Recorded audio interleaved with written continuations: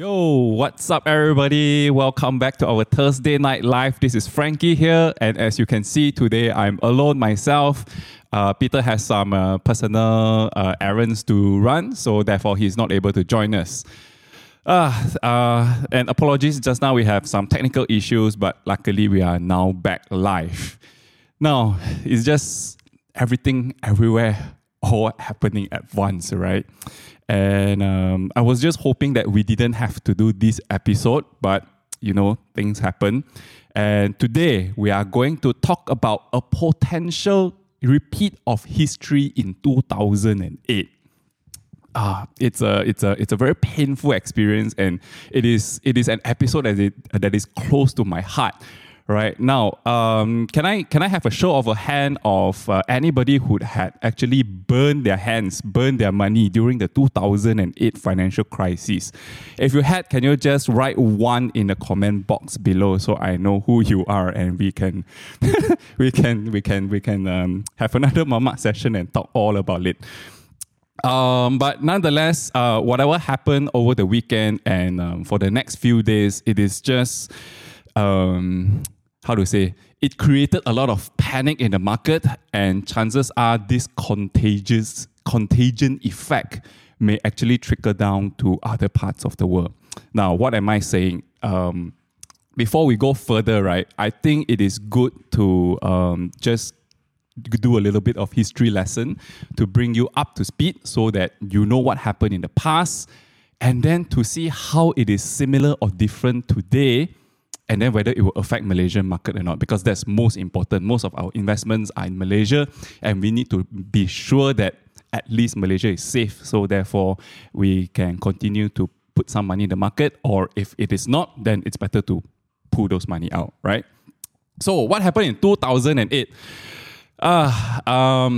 So as most of you know, it was called the subprime mortgage crisis. Why subprime mortgage crisis is because if you recall, there was a dot-com bubble in the early 2000s. What happened was that a lot of all these dot-com companies, they all crashed. And in order to save the economy, like what happened today, the Federal Reserve has lowered down the interest to a very, very low level. In those days, it didn't go down all the way to zero. They still kept the interest rate at 1%. So because of that, borrowing was very cheap, right? And a lot of people took advantage on that. And what they do with the money is to buy a house, right? Because number one, you can leverage on the bank. And number two, it's very cheap interest rate. Everyone can afford to own a home. So therefore, everybody started to buy homes. But as home prices started to increase, that created inflation. Remember the word inflation? Right? And then subsequently, the Fed said that, okay, in order to tame inflation, we need to start to increase the interest rate. Bam, bam, bam. We did one or 2 years' time. From 1%, interest rate went up to 5%. Suddenly, a lot of all these people who were initially unable to repay their mortgages started to feel the pressure. 1% interest, I can afford. But from 1% to 5%, that's 500% increase on your mortgage installment, So a lot of all these people started to default on their loan payment. And there's this bank called Bear Stearns. I'm not sure if you heard of this company. This company was one of the top 2 banks during that time that has a lot of all these subprime mortgage assets. And because all these people are starting to default on their loan payment, then subsequently, of course, this Bear Stearns started to lose money. And because of that, investors and depositors started to get very worried. Hey, if you're losing so much money, right, and all my money is with you, will it come to a day whereby you have no more money to give me back my deposit? So that was the big question at that time. So a lot of people started to line up at Bear Stearns Bank to start to withdraw the money. Now, if 1 or 2 people withdraw money from the bank, that's fine, right? Bank is so big. How much can you withdraw? 200,000, 1 million, right? But when enough people start to do the same action, then it will pile up to become a very big amount of money. And that was exactly what happened in 2008. That caused Bear Stearns to run into liquidity crisis. It's not to say that they don't have enough asset to pay off those deposits. It's just that in such a short period of time, they are not able to raise that amount of money to pay back the depositors. So that is called a liquidity crunch. So at the peak of Bear Stearns share price, they were trading at, if I'm not mistaken, around $170 at the time. And 1 year later, when everybody went to withdraw their deposit money from the bank, the share price just plummeted down to $2, from $170 down to $2. And eventually, this bank was being rescued by JP Morgan. So today, Bear Stearns is part of JP Morgan. But what happened after that is that even though it was a happily ever after ending for Bear Stearns investors and depositors, it had created a contagion effect to other banks as well. So one of the more famous one would be Lehman Brothers. And as you may know, today, Lehman Brothers is not around anymore because the Fed decided to just let it go bankrupt and collapse. Now, so that was the story in 2008. And today, I can't help but to think that the situation is very, very similar, right? It's so similar that I think for the past few months, we have been talking about, there could potentially be a market crash and there could be a black swan, and we don't know where that black swan would come from, because if we know, then it's not called a black swan. So what is the story today, and does it deserve to be called a black swan, or it is just a gradual development of this economic downturn, right? So before we go into what happened to Silicon Valley Bank last weekend, I think I need to give you a bit of background of what they do, because, even myself, I never heard of Silicon Valley Bank until the thing happened, right? So this bank was founded in 1983. This bank is a little bit special. The reason why they are called Silicon Valley Bank is because they operate in Silicon Valley, right? And we all know that Silicon Valley is famous for all these startups, right? All the Google, Facebook, Robinhood, this kind of high-tech, entrepreneurship startup kind of business. They all like to go to Silicon Valley. Part of the reason is because Silicon Valley Bank is there to support them in terms of finances, basically banking services. Like if you want to do investment, also can. If you want to borrow money, also can. If you want to do M&A acquisition, you can also find them. Okay, so that was okay from 1983 all the way to around 2019.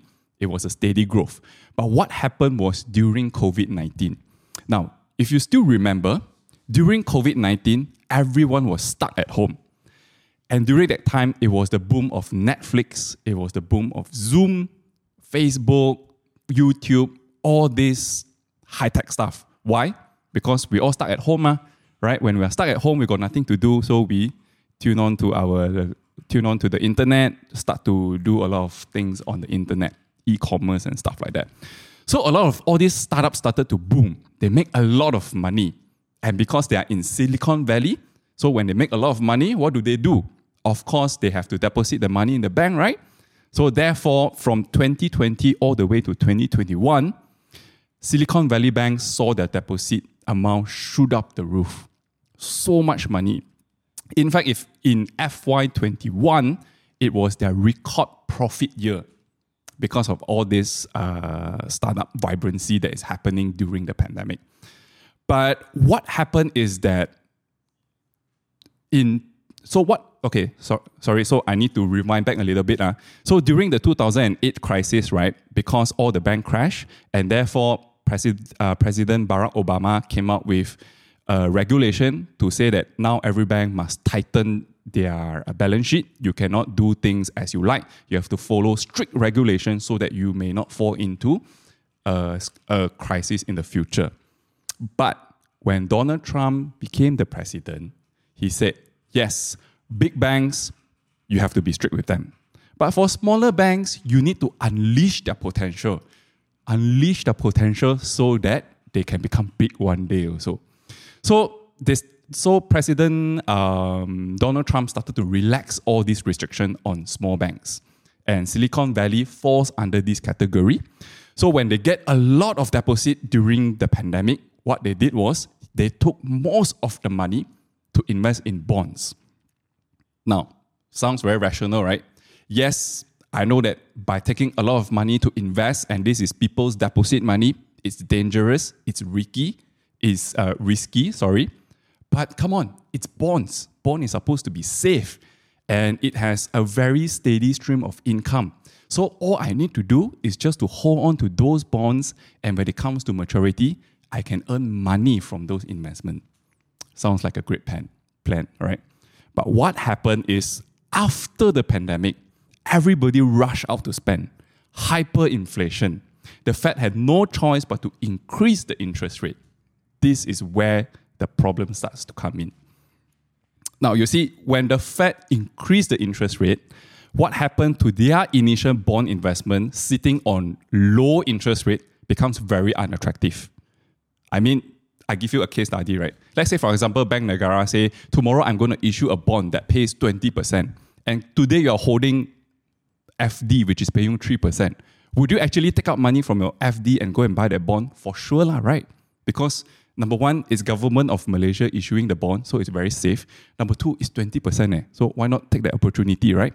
So that was what happened in the market. A lot of investors took out money from their old bond investment and park it into their new bond issues by the US government.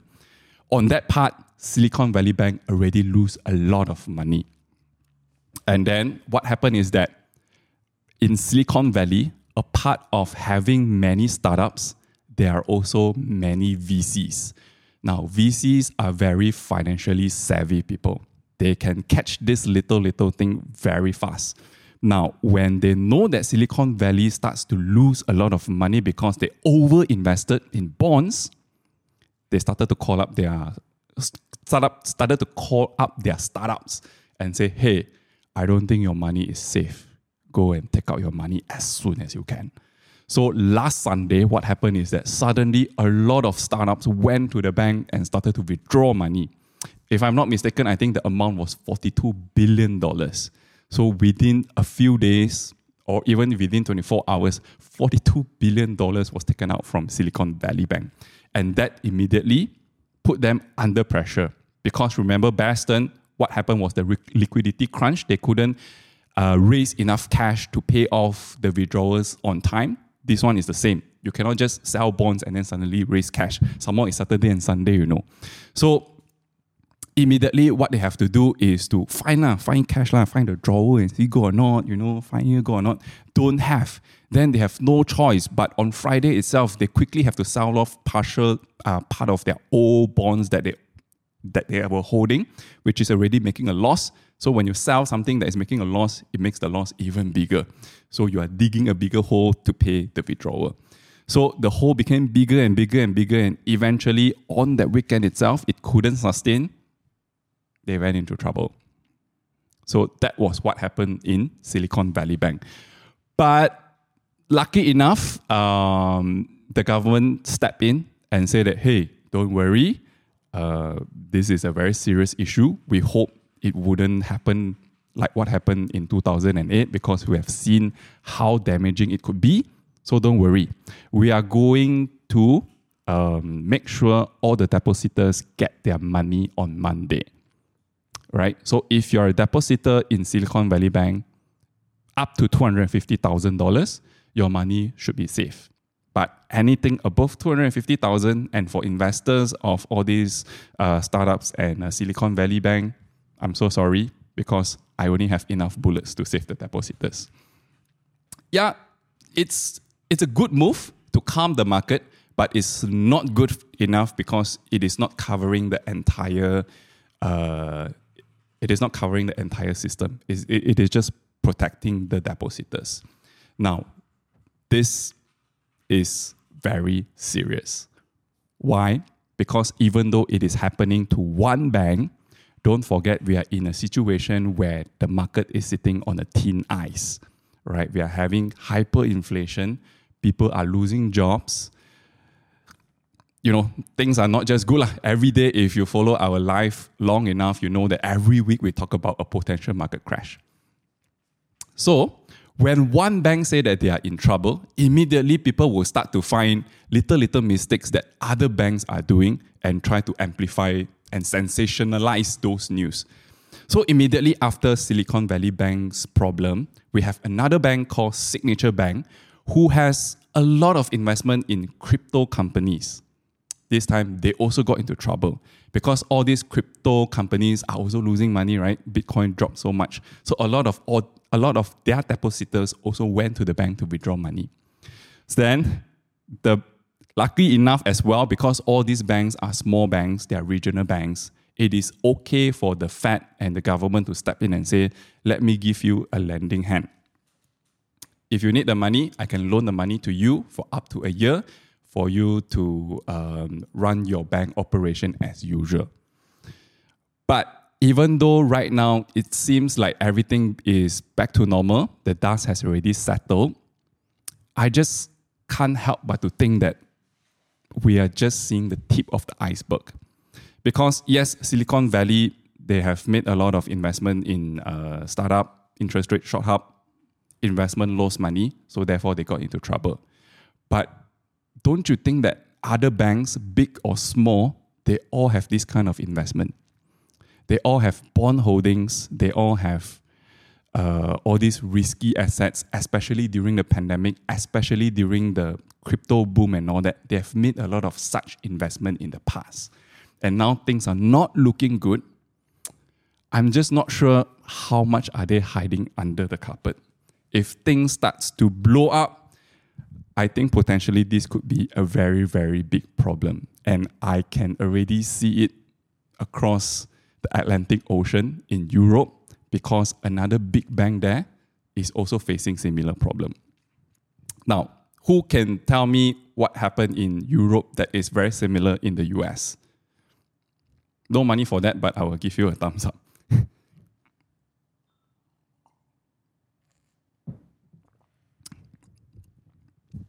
Yes, Ben, you are right. Credit Suisse. Okay, so the story of Credit Suisse is also very interesting. But this bank, they had a bank run, but the reason of the bank run is not because they had a lot of investment that is losing money, but they were involved in a lot of scandals. They have so much scandal until their investors are scared that they say, "Hey, I better not put money with you. I better withdraw the money." So they also had a bank run, but for a different reason. This story actually happened about, I think, 6 months ago, if I'm not mistaken. And I also remember we did a session on that on our Thursday night live. But long story short is that after they got into trouble, they got a rescuer from the Middle East, from Saudi National Bank. So what happened is that Saudi National Bank came in and pumped in money and bought 10% stake in Credit Suisse. So that sort of settled things down for a while. Right now, as usual, interest rate up, lose money, ding, ding, dang, dang, people withdrawing money because they are scared and all those things, right? Credit Suisse needed even more money. But this time around, they have a problem. In Europe, right, they have this regulation whereby not a single party can own a bank of more than 10%. And Saudi National Bank already have close to 10% of Credit Suisse. So if they were to breach that threshold, then there are a lot of regulatory requirements that they need to go through. So at this point, they say, hey, enough is enough. I'm not going to go past the threshold. I'm only going to stay at 10%, which means to say, I'm not going to pump in extra money. Highlight, right? So as people keep withdrawing money out from Credit Suisse, what can they do? So they started to panic, and last night, Credit Suisse share price dropped by 24 or 30%, roughly around that range.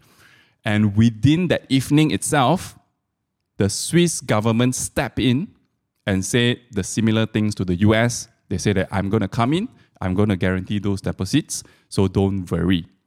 But just to give you a precise number, the Swiss government is only going to help them up to $50 billion. Now, I'm not sure this $50 billion is enough to contain the damage. If it is not, then potentially Credit Suisse could go down even further. Okay, just now in the US, still okay, because we are talking about regional banks. Silicon Valley Bank, regional. Signature Bank, regional. Credit Suisse is one of the top investment banks in the world. So can you imagine how many investors are invested in Credit Suisse? European investors, US investors, Chinese investors, Australian investors, and maybe Malaysian investors as well. So if they go into big trouble like that, so you know where this is going already, right? So we are in a very dangerous situation right now. I think all the regulators and central bankers now, they are looking very closely at all their respective banking system, and to make sure that they are resilient enough not to invite this contagion effect into their country. But looks like it has already spread to Europe, and hopefully it can be contained within Switzerland. If it is not, then potentially UK also kena, Germany kena, Japan kena, and all those things, right? So we are in a very dangerous situation. From that perspective, I think if you have investment in overseas, you may need to think whether you want to de-risk a little bit, meaning to say you also participate in those bank runs and quickly bring your money back, and perhaps you may even want to convert it back to Malaysian ringgit, right? So that is one strategy that I can think of personally for myself, lah, right? Okay, now come back to Malaysia. Malaysia is a bit special. We always say that we want to invest overseas, right? But at the same time, we are also a bit kiasu. So we don't go very aggressive overseas. Like, for example, if you talk about big funds like EPF, PNB and all that, yes, they do have investment overseas. And it has gradually increased their positions overseas as well. But if you look at their strategy, is rather, I would say, a little bit more secure. Just to give you an example, right? For example, KWSP and EPF, when they say they want to invest in Europe, what they did was they actually invested in a property development in the UK. So it's a core hard asset. It's a building. It is not those securities, bonds, that kind of thing. So I think, yes, they will still be affected because all these things will affect housing market in those countries, but it will not be as bad as what happened to Credit Suisse, SVB, and also Signature Bank. So that's one. Number two, Malaysian investors tend to be not so savvy in comparison to overseas fund managers, in the sense that we always tend to invest in plain vanilla products. We don't go very creative. So in that sense, it is a blessing in disguise. Yes, on a bull market, we will not earn that much, but in a bear market, we also don't lose that much. So from that perspective, Malaysia is quite safe, just like what happened in the 2008 crisis. The subprime mortgage, if it didn't burst, you tell it to a Malaysian fund manager, yes, I heard about it, but how to do it exactly, not too familiar, so I'm not going to touch it. This time around, you're talking about all this high-risk VC kind of startup investment and all that. To the Malaysian fund managers, yes, I get it. It is very exciting. I'm tempted to invest, but my risk appetite is not there. So yeah, maybe I don't want to put that much of money. That is also the reason why, right? You see the entrepreneurship circle in Malaysia, they tend to have this struggle whereby they cannot get a lot of funding. And they always say, if you want funding as a startup, go to Singapore because Singapore is a lot easier. That is exactly the reason why. Because Malaysian investors, Malaysian fund managers, they tend to be a little bit more risk averse. But thanks to that as well, I think this problem will not be a big problem for Malaysia. We will just have a little bit of spillover effect. Let's say, for example, US tomorrow drop 10%. Then, of course, Malaysia will also drop 1-2%, right? It's a correlation thing, but it will not have the same effect like what happened to Credit Suisse, whereby if something bad happened to the US, then the Europe also face similar kind of damage. So I think we are fine. And then the next question would be, because all these startup problems, right, are closely related to the tech sector, and therefore, how does it affect to Malaysian tech companies? Yesterday, we had a very interesting IPO, Opstar. Can I have a show of a hand if you guys have traded or invested in Upstart. Can I have a show of hands? Just type something so that I know you are very happy in the past 24 hours. Nobody nobody buy Upstart. Wasted lah yo. Somehow we purposely made one session about Upstart, talking about Upstart, just last week itself. But anyway, talking about Upstart, Upstart is the design house that we talked about last week, right? It is talking about hardware services and things like that. So the Malaysian tech companies, yes, they're involved in tech, they're involved in those space, but if you think about it, right, our tech companies are involved in those very, very steady, blue chip, traditional kind of tech. We are talking about building phones, building laptops, building, some software here and there, which is leveraging on AWS, Amazon services, or Azure from Microsoft services. So it is not to say really that high tech as well. And it is not really doing a lot of business with startups per se. We are involved with more in the Google and Amazon kind of business. So in that sense, I think Malaysian tech companies will also be quite safe. But still, when investors say tech sector is having a problem, sell tech. I don't care whether it's Malaysia tech, American tech, you will still get sell off. It's just that the quantum of the damage will not be as bad as the US. So I think that kind of sums up what these few days happening is about. So I think we can now open up for Q&A session. If you have any question, you can feel free to type it in the comment box. Then we will talk about it accordingly.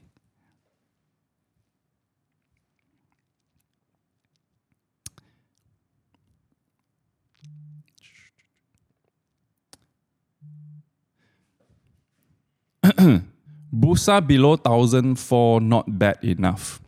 Okay, Bursa Malaysia on average, the PE is trading around 15 times PE, right? At 13 times PE, if I'm not mistaken, it's around 1,004.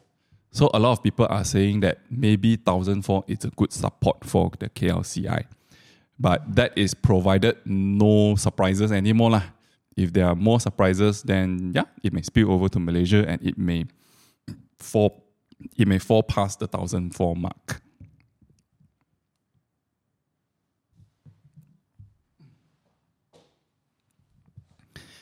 Okay, any more questions? Let's see over here.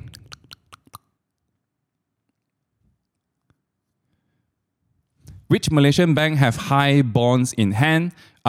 Malaysian banks, they also invest in bonds, but I would say their portfolio is consisting more of Malaysian bonds, and at most also is regional bonds. So we're talking about ASEAN bonds.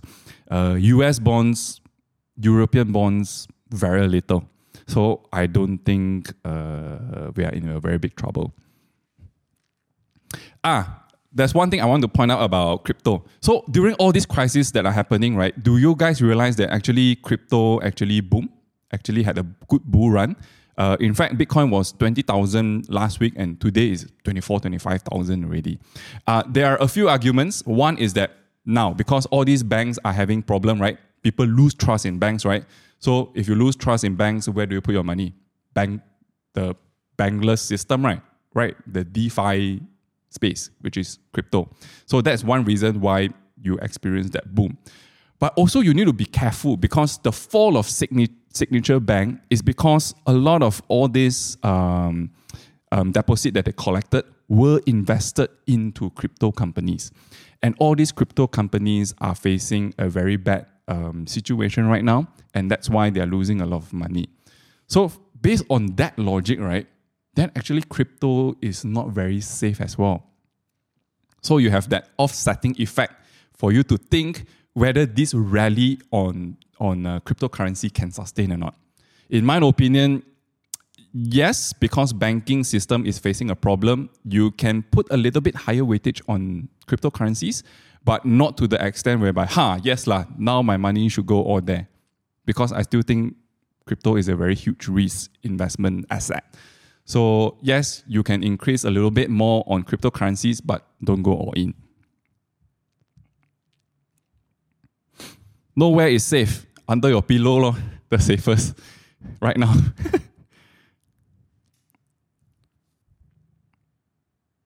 Do you think there will be expected rate hike based on recent event and there will be a hike in debt ceiling in the US? This is a very interesting question. So in the 2008 financial crisis, when the crisis happened, immediately, to save the economy is lower back down the interest rate law, right? So that's why we have that 10, 12 years of close to zero interest rate to enjoy. But this time around is different. We are facing economic issue. At the same time, we are also facing high inflation. So for the Fed to increase or not to increase interest rate, that's a very crucial question that will be answered on the 22nd of March next week. But if you were to ask me, right, you see, last year they have already increased interest rates 7 times. And after these 7 times, you started to see crack in the economy. Banks started to fall. People starting to withdraw the money. They don't trust the banking system anymore. So do you still want to increase the interest rate? And I think because of that expectation, a lot of market observers are saying that maybe on the 22nd of March, the Fed may not want to do that increase. And that's why no rate hike means market can fly. That's why even though bank crash, bank run, a lot of all these hoo-ha, everything everywhere all at once, the market still managed to go like a bull run, like as though nothing happened like that. It's because I think the expectation is there is no rate hike. But if let's say next week, the bank say, oh yes, bank is one issue, but inflation is one issue. Today, I still want to address inflation. Therefore, 25 basis point, 50 basis point hike. I think the market can go really bad for the next 5 to 10 days after that. So going for silver safe, this is also another interesting question. Apart from cryptocurrency bull run, you also see all these precious metal like gold and silver, they also experience a very good bull run as well. Why? Traditionally, when market is bad, you fall back to safe haven asset. One of the safe haven asset would be gold and silver. Just think about it. If there's a war, nobody is going to accept your currency. But gold, maybe, because I can still take the gold and go somewhere else and redeem into other kinds of currency. Okay, June say here they will neither increase or decrease. I think even they do that, right? Neither increase or decrease, right? That is a good enough reason for the market to continue to run for the short run. Because what the market don't want to see is really interest rate going up. As long as you don't go up, don't go down, so never mind. You stay there also can. I think investors will be very happy.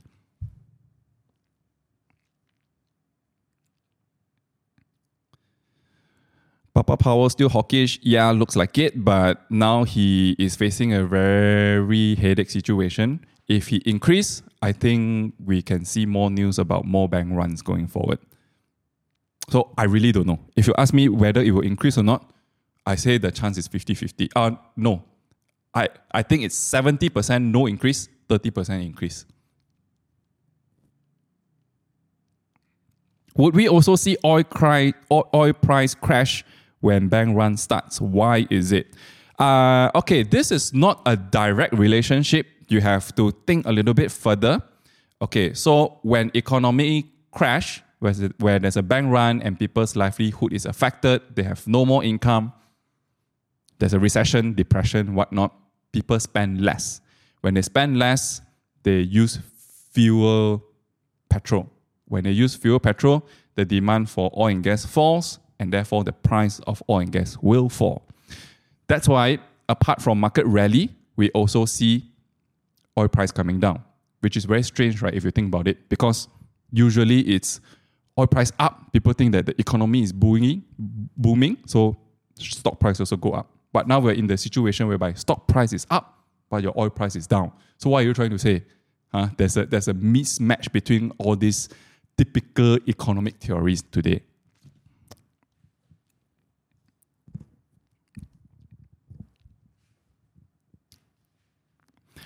bank shares such as RHB and Public Bank worth to invest?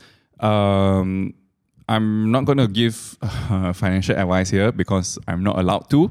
But generally speaking, banking stocks in Malaysia are good dividend stocks, right? And speaking of that, remember in the past few sessions in our Thursday Night Live, we have been trying to hint you guys that we are actually working on education syllabus. We are actually working on the education syllabus, correct?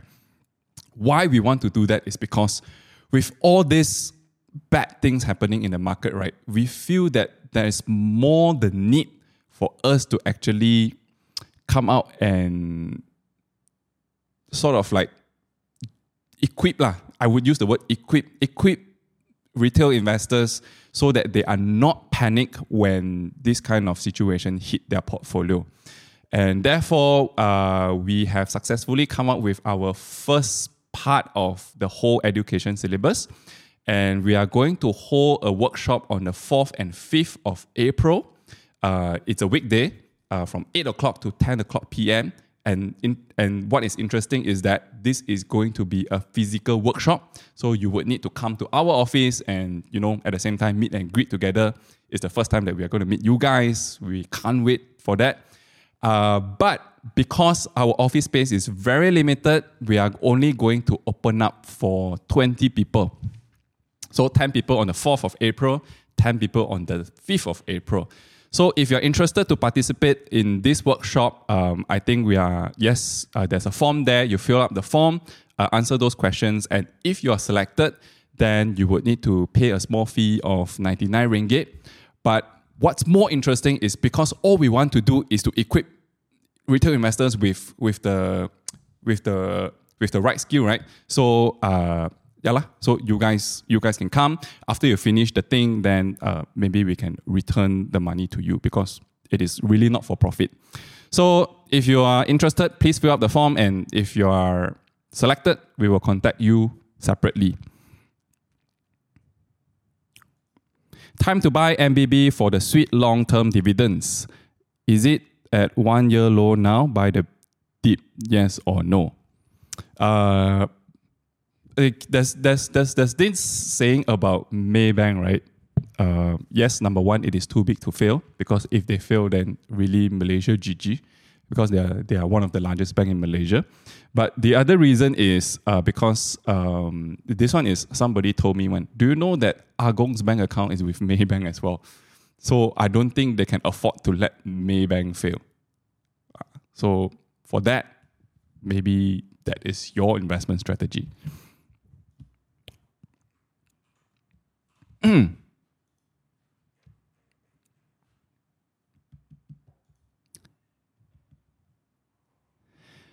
Frankie, is it possible for crypto to finally decouple from tech stocks in this current bloodbath market?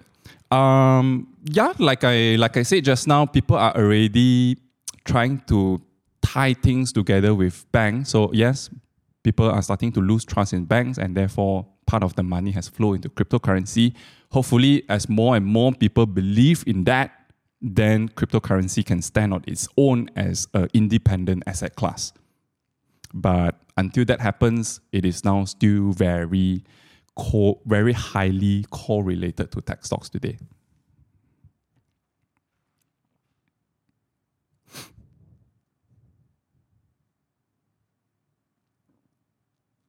Glove sector went up instead today. June is asking this question. I am not sure whether it is for this reason, but recently, Peter and myself, we have been reading news about China and Taiwan. And it is a very interesting news, and I think the internet is trying to play this news down. According to CIA report or a CIA interview, they are saying that China is preparing to invade Taiwan by 2027, right? And because of that, there's a company today that initially promised to invest in Taiwan. They also pull out already. I can't remember what is the stock. If you guys can remember, you can remind me again. But yeah, you know how everything is bad. Everything is bad.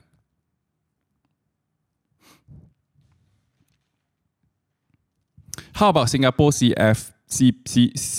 Do you think they got exposure to Euro banks? Now, everything is relative, right? Malaysia, relatively, we are less exposed to Europe, less exposed to the US. When you compare Malaysia to Singapore, they are more savvy investors.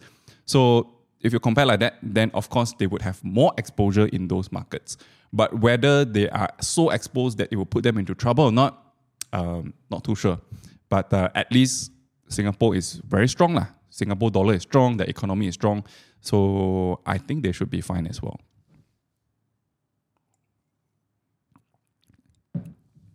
When to enter Bursa? Personally, my opinion is when the Fed finally say, okay lah, I see you all are struggling, right? Let's lower down the interest rate a bit lah. I think that is the time, not just Bursa, you can start to think about what other asset class that you want to invest in.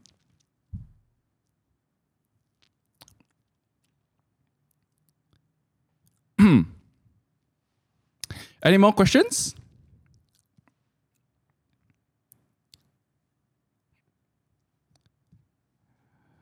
Well, if there are no more questions, then I think we can call it a day. You know, it's a lonely night for me. Peter is not here. I have to do this myself. Have been talking to myself for more than close to an hour, but thanks to you guys to keep me entertained and listen to my story. So yeah, appreciate it. Oh yeah, wait, one more question. Frankie, how many percentage cash US still investing? I don't really get the question. Yeah, but anyways, thanks you guys so much. I really appreciate it. Today, as I can see right here, 194 of you are watching this live session. I think it's one of the highest in our Thursday night live. Appreciate it and hope to see you guys again next week together with Peter. Hopefully we have more things more interesting stories to share next week. So good night and see you guys.